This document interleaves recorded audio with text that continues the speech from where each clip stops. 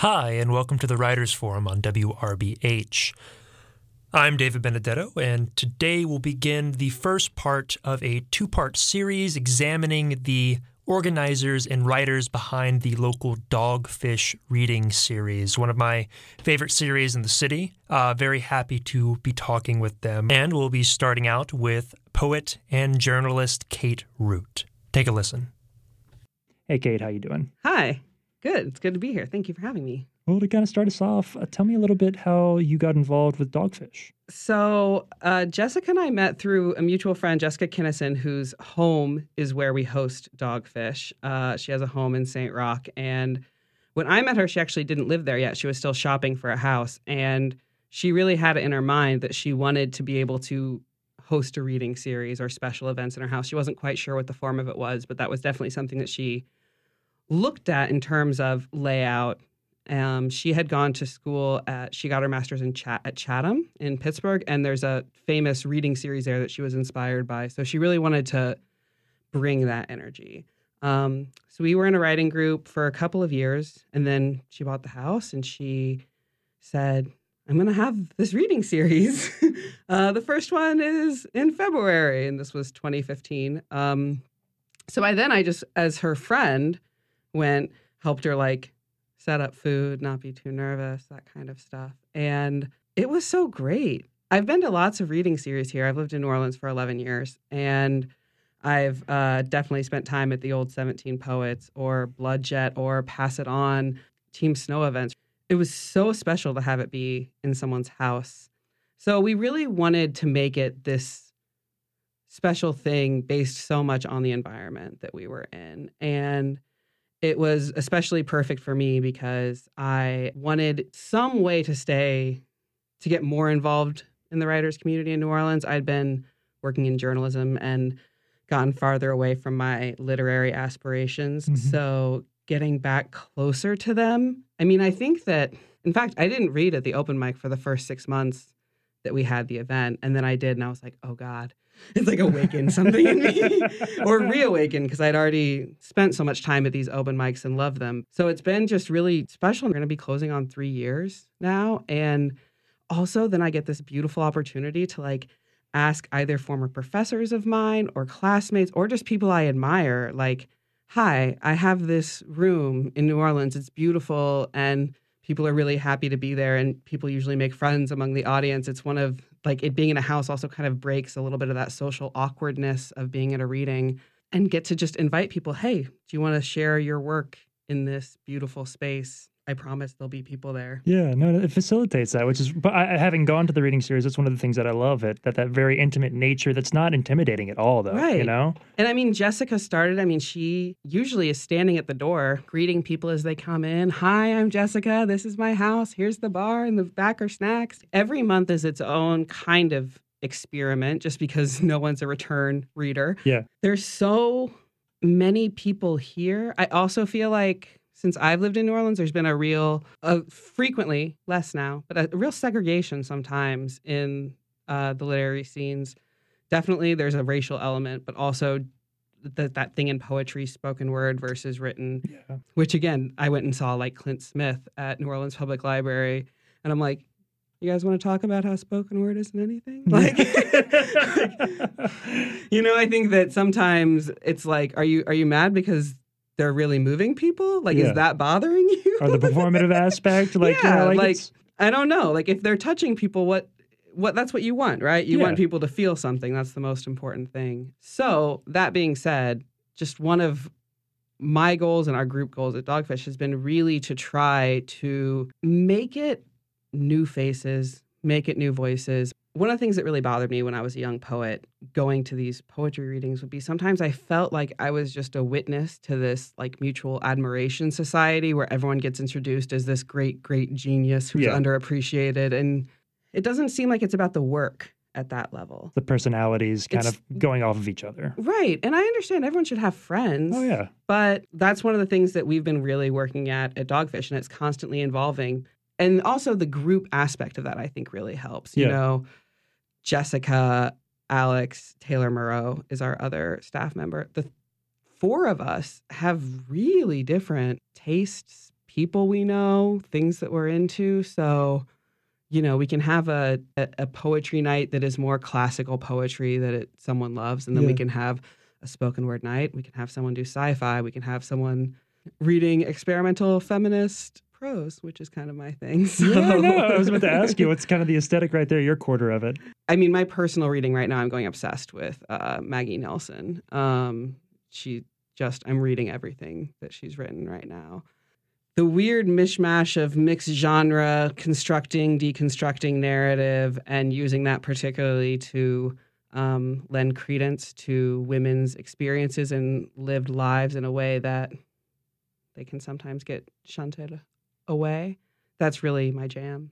All right, cool. And tell me a little bit about some of your favorite experiences from like the past 3 years at Dogfish. And are there any things that really stand out for you? I love our holiday party. Yeah. I love it so much. We get dressed up. Usually, we always have snacks, but we try to go like heavier on the cheese and chocolate and holiday food. We have music. At least last year and the year before, we've had my friend Mr. Universe sing holiday covers at the holiday show. And so that's great because I get to see my friend perform. And also, I just like the way that he performs. He doesn't want to get introduced. He just wants to sit in the corner and start playing his guitar. And when he starts singing, eventually, once people pay attention, he can get pretty loud. It's like this. I like to watch how other people use this beautiful space. How do they want to bring whatever art that they're bringing in their heart to share it with these people? How are they going to try to connect with them? And the thing is about it also being in this house, you feel almost like this person brought it for you. Yeah. That's one of my favorite things is when, even though you know that the art came from another person, it feels like they're just handing you a gift. And that's how I feel sometimes when I'm like, how did we put this all together? It's like, so that's my favorite thing is just seeing how other people transform that space. And then again, people that I care about tell me later, oh my gosh, that person was so good. I'm like, I'm so glad you came. Yeah, exactly. You experienced that. You got that. But yeah, also I'm not a diva, I would say, but like I like attention. So I like when I read. I like it a lot. I like it when I read and then people are like, oh my God, that was so good. I'm like, thank you.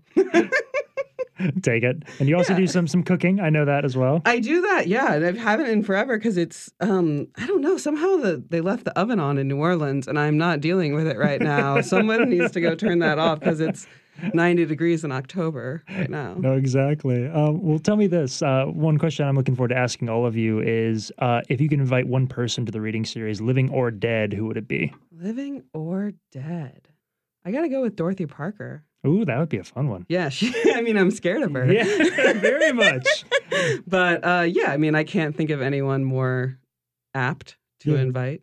All right. That's my answer. Solid answer. I like it. Well, tell me a little bit about... But then I would want Sam Cooke as the musical guest. Oh, that would be killer. I forget, you got to add the musical guest as well.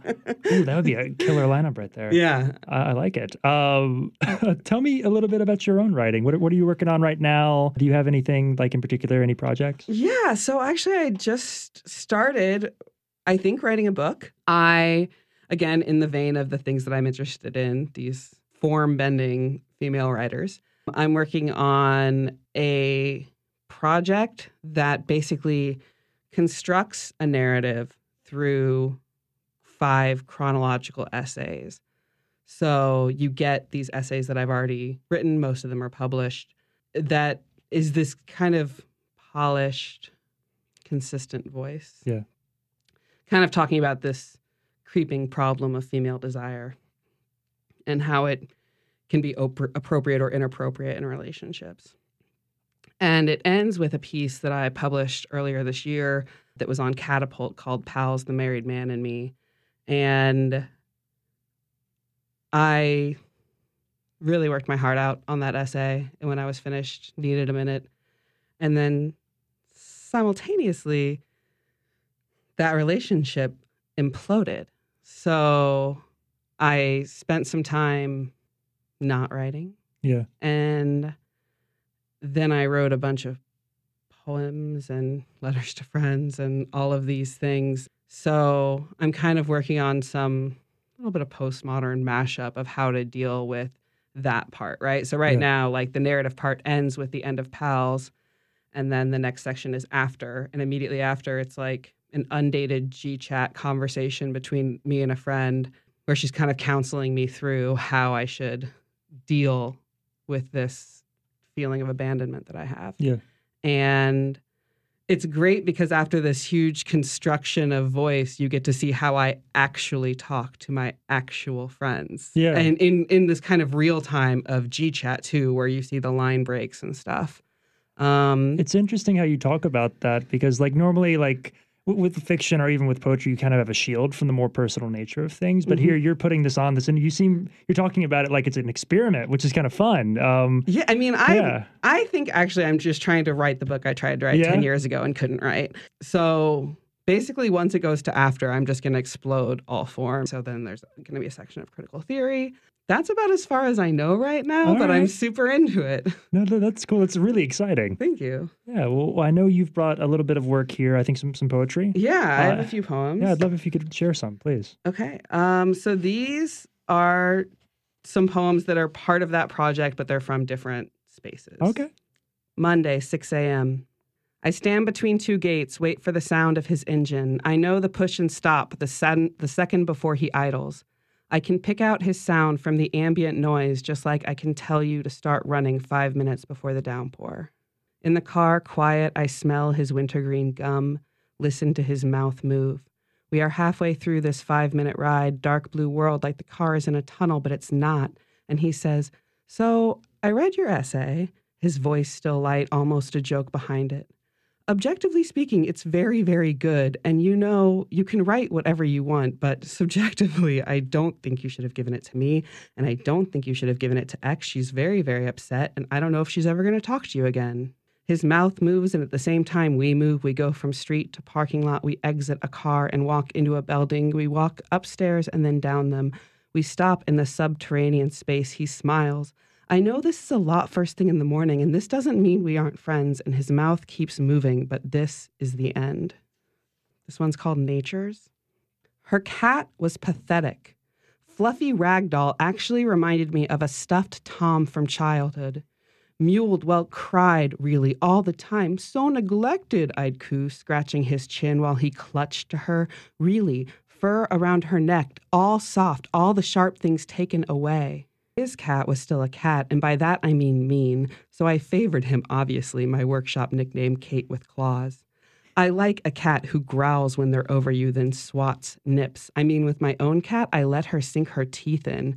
I tell myself I'm not trying to piss them off, just, let out the necessary aggression. I never tried to pick him up, I'm no fool. Funny now, I can't remember whether they'd clawed him too. As for my cat, I could go on all day, so I'll just tell you this. Yes, she still has her claws, and she has a lot of nicknames, but the two I use most often are Monster and Pretty Girl. And this last one is called The Story After the Story Behind My Tattoo. This is a metaphor, I protest, posting a photo of 2 oyster shells, empty as the word shell implies, facing off on this big tray of tiny ice. They're the only 2 still belly up, all the rest defeated, prone, not just slurped to oblivion as these 2 have been, but overturned, discarded, because even their shell is no longer a home. There will never be another oyster alive in there. These 2 are facing their emptiness. They have yet to be refuse, tossed into wetlands to try to make up for what we've lost. If we're lucky, feed a future. Their little black dots, like eyes, could be looking at each other. Thank you. Thank you. We're short on time, but I do want to ask you one more thing. Sure. What are you reading right now? And, this interview will air in December. So what are you looking forward to in 2018? So what am I reading right now? So many things. I have a book called Radical Hope, which is letters about art and keeping faith in resistance. I'm still reading Marge Piercy's The Moon is Always Female, which is a collection of poems from 1980, which is a real barn burner. I picked it up from the back of my friend's car and had to buy my own copy. And I think that's it. I read 4 books last week, so. All right, just toning it down a little bit. A little bit. 2018. You know what? I'm taking it all day by day right now. Yeah, that's a good enough answer. I'll take it. I'm looking forward to the beer on the walk home right now, and we'll keep on going after that. Appropriate. Well, okay, thank you so much. Thank you so much. I was so happy. Appreciate it. That was poet and writer Kate Root, a founding organizer of the Dogfish Reading Series. Up next is fiction writer Alex Jennings. Today I'm speaking with Alex Jennings. How you doing today, Alex? I'm doing great. Well, to kind of start us off, I was wondering, how did you get involved with Dogfish? Okay, well, we originally were a writing group more than anything else. We were a writing workshop that got together and exchanged work with each other and gave each other feedback on projects we were working on. And then Jessica told us that the Loyola Writing Institute was looking to begin a reading series and that she was going to host it at her house. And she asked for our help on that. And so we pulled together and we did one, and it was great fun. And so we decided to keep going with it. Oh, that's cool. And you kind of serve as the MC for the evenings most of the times, right? That's right, yeah. What's that job like? How do you kind of, pull things together? Well, I have a background in comedy, and I've been doing so much with writing lately that I haven't had as much time to do stand-up. Yeah. So it's like my main performance outlet at this point. But the standards for humor aren't as high, so my jokes can be a little bit more corny for the literary crowd, and that takes some of the pressure off. In all honesty, it is a very spiritually fulfilling process every month. I sometimes tell the crowd that Dogfish fulfills the place that church used to fulfill in my life, especially when we were living overseas and we couldn't get to church services all the time, and they would take place on a monthly basis. And that's kind of how Dogfish feels to me. I feel that. What was your background in comedy? How did you get into that? How did I get into that? I guess, well, I'd always been kind of a comedy nerd, following comedians that I liked and like watching routines and specials really closely. And then I did an open mic at the New Movement once, and I loved it so much. Like I did like 2.5 jokes and actually wound up getting some laughs. And so I just kept going for a while. I don't do it as much as I'd like to now, but I do have a love affair with it. Oh, I get that. That's really interesting. You had mentioned being overseas a bit. Military family? No, State Department. Really? Oh, wow. Yeah, my father was a diplomat. After many of the African countries gained their independence in the 60s, the State Department instituted a major push to bring in Black Foreign Service agents to open diplomatic relations with those countries. And my father and my mother were part of that program. Wow. And so my father spent a lot of time posted in Africa. You know, I would have been born in South Africa, but my mother decided she didn't want me born under apartheid. Yeah. And so I was born in Wiesbaden, Germany instead. So we traveled around an awful lot. I could see that. How, kind of to bring us into the writing component of this, how has that kind of influenced your writing, having grown up in these different places and seen all these different things? It's influenced my writing a great deal. Sometimes it's difficult to discern exactly how, because I don't know what it's like not to have those experiences. Yeah. But I do think that it's one of the reasons why I became so enamored of speculative fiction. When we were living in Suriname, the official language is Dutch. Mm-hmm. And so most of the bookstores only had Dutch books and things like that. And the community liaison office at the embassy had a library where people would just turn in their old books once they were done with them. And that was where I got into issues of Asimov's science fiction magazine. That's where I encountered for the first time the work of Octavia Butler, especially the Xenogenesis trilogy. And it just really took hold of me. And by the time I actually met Octavia Butler and experienced the understanding that one of my major heroes was also a living, breathing person that I could interact with, like I knew that I wanted to write for the rest of my life for sure. Wow. What was that? Where did you meet her? I met her when I was going to the Evergreen State College in Olympia, Washington. She came to speak to one of our writing classes, and then I guess her ride home was late by about 2 hours. So she just came to the writing center and sat at a table with about 5 of us and just talked to us for hours. And I remember in conversation, she asked me if I wrote every day, and I said yes. And she told me, well, if you apply to the Clarion West Writers Workshop, you will get in. And I was like, that doesn't make any sense that you would say a thing like that because, like, you haven't read my work. I mean, I'm awful. So why would you tell me I could get into that? But, you know, on the off chance that she was right, I applied and I did get in. And that was also a major change. That was the next step in actually spending time with working writers. And they say about Clarion West that you get 2 years of your writing career in 6 weeks. Mm-hmm. And I would say that's definitely true. Interesting. Where is Clarion West located? Clarion West is still in Seattle. Okay, interesting. Tell me a little bit about your writing itself. How would you describe it? All right. How would I describe my writing? Well, I think it's influenced by my being born around the same time as hip hop. Yeah. So I have what I consider to be a pretty unique approach to pastiche and synthesis of popular culture, idioms and tropes and images.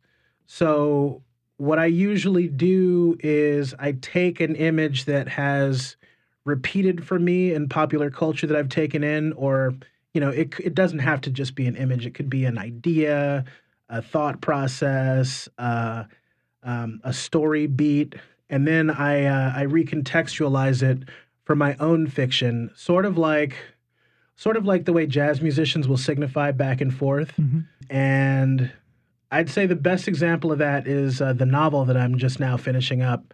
Its current working title is Peaches, a Jazz Fantasy, but it's basically a blaxploitation Pippi Longstocking story set in a version of New Orleans where music and magic are the same thing. And so my Pippi Longstocking character is named Peaches Lavelle, and she and her friends have to capture 9 songs that have escaped from Professor Longhair's piano and return them before the city ceases to exist.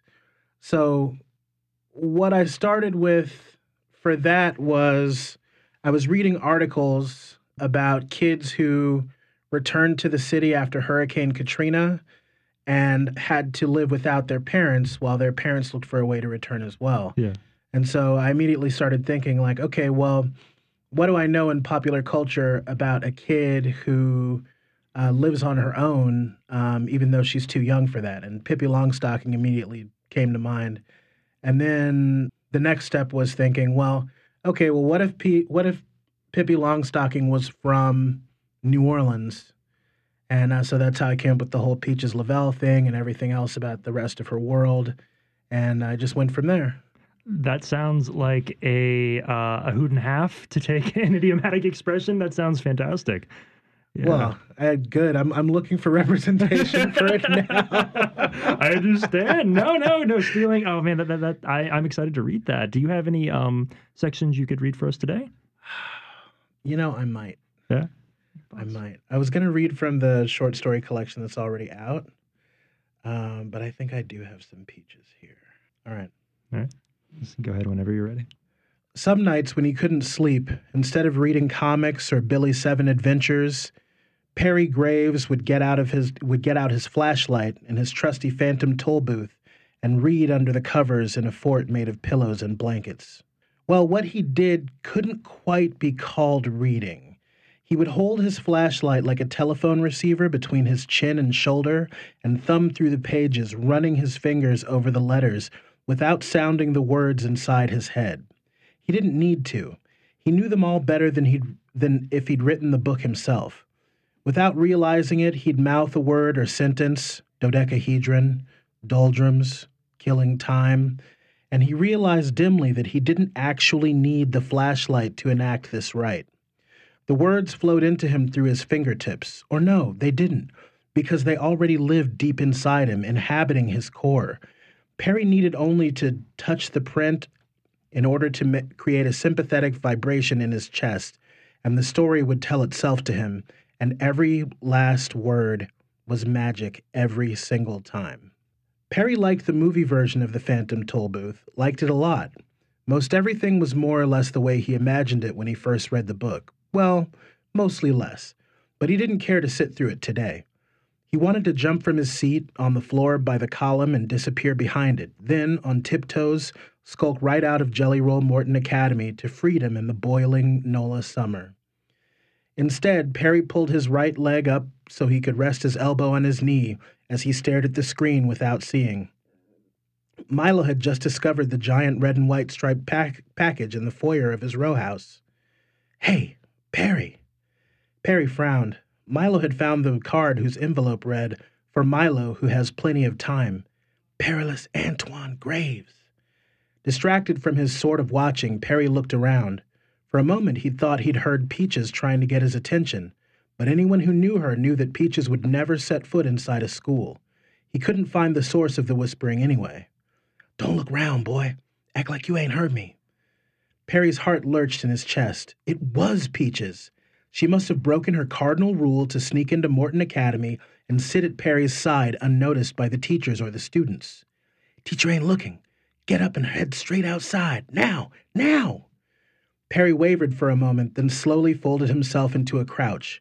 Creeping slowly, he edged around the column to keep it between him and everyone else. Then, carefully, soundlessly, holding his breath even, he crept out into the hallway. Thanks so much for sharing that. Sure thing. To kind of get us back to Dogfish, what are some special moments that you've had during the series' history so far? There have been so many.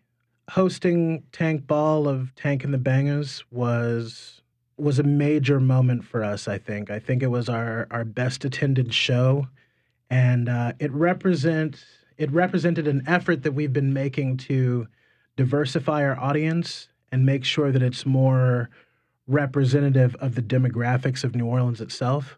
I was just over the moon happy about it. Also, a recent reading featuring Niecy Shawl and Shayna Monet. That was a huge deal for me. After Octavia Butler died, Niecy's friendship has been one that has sustained me through my career and has helped me keep my perspective on what I'm trying to do with my own writing. And bringing her down and having her on the show was just, it was extremely important to me. And I think it went very well. It was well attended, and the crowd responded beautifully.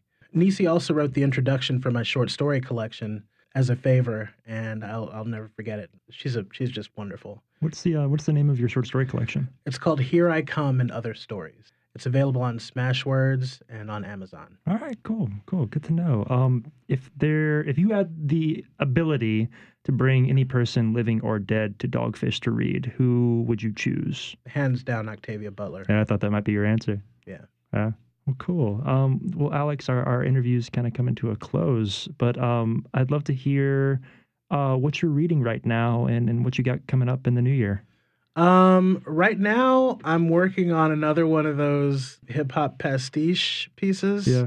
It's about kind of over the hill, down on his luck, Encyclopedia Brown encountering Blackula in post-Katrina New Orleans. And so I've been reading from that. I'm polishing it. It's a novella, and I don't know. It seems like a lot of fun. Yeah. My older sister's also in it. Okay, that's fun. I like it. Well, fantastic. Before we do go, outside of Dogfish, you're a teacher? Yeah, I mostly substitute teach, and I'm in grad school right now for fiction. Oh, wow. What program? Western State Colorado University. Okay, cool. Well, Alex, this has been a pleasure talking with you. Absolutely. Pleasure talking with you, too. That was author Alex Jennings, and before that we had poet Kate Root, both founding organizers and members of the Dogfish reading series. And this is part 1 of 2 on the series itself. Next week we'll focus in on Jessica Kinnison and Taylor Murrow. And that's our show. You've been listening to the Writers Forum on WRBH 88.3 FM here in New Orleans. You can catch us every Thursday at 3 p.m. as well as on Sundays at 8:30 a.m. All of our interview shows from WRBH can be found on our SoundCloud page, www.soundcloud.com/WRBH Reading Radio, as well as on iTunes and Google Play. I'm David Benedetto. Until next time.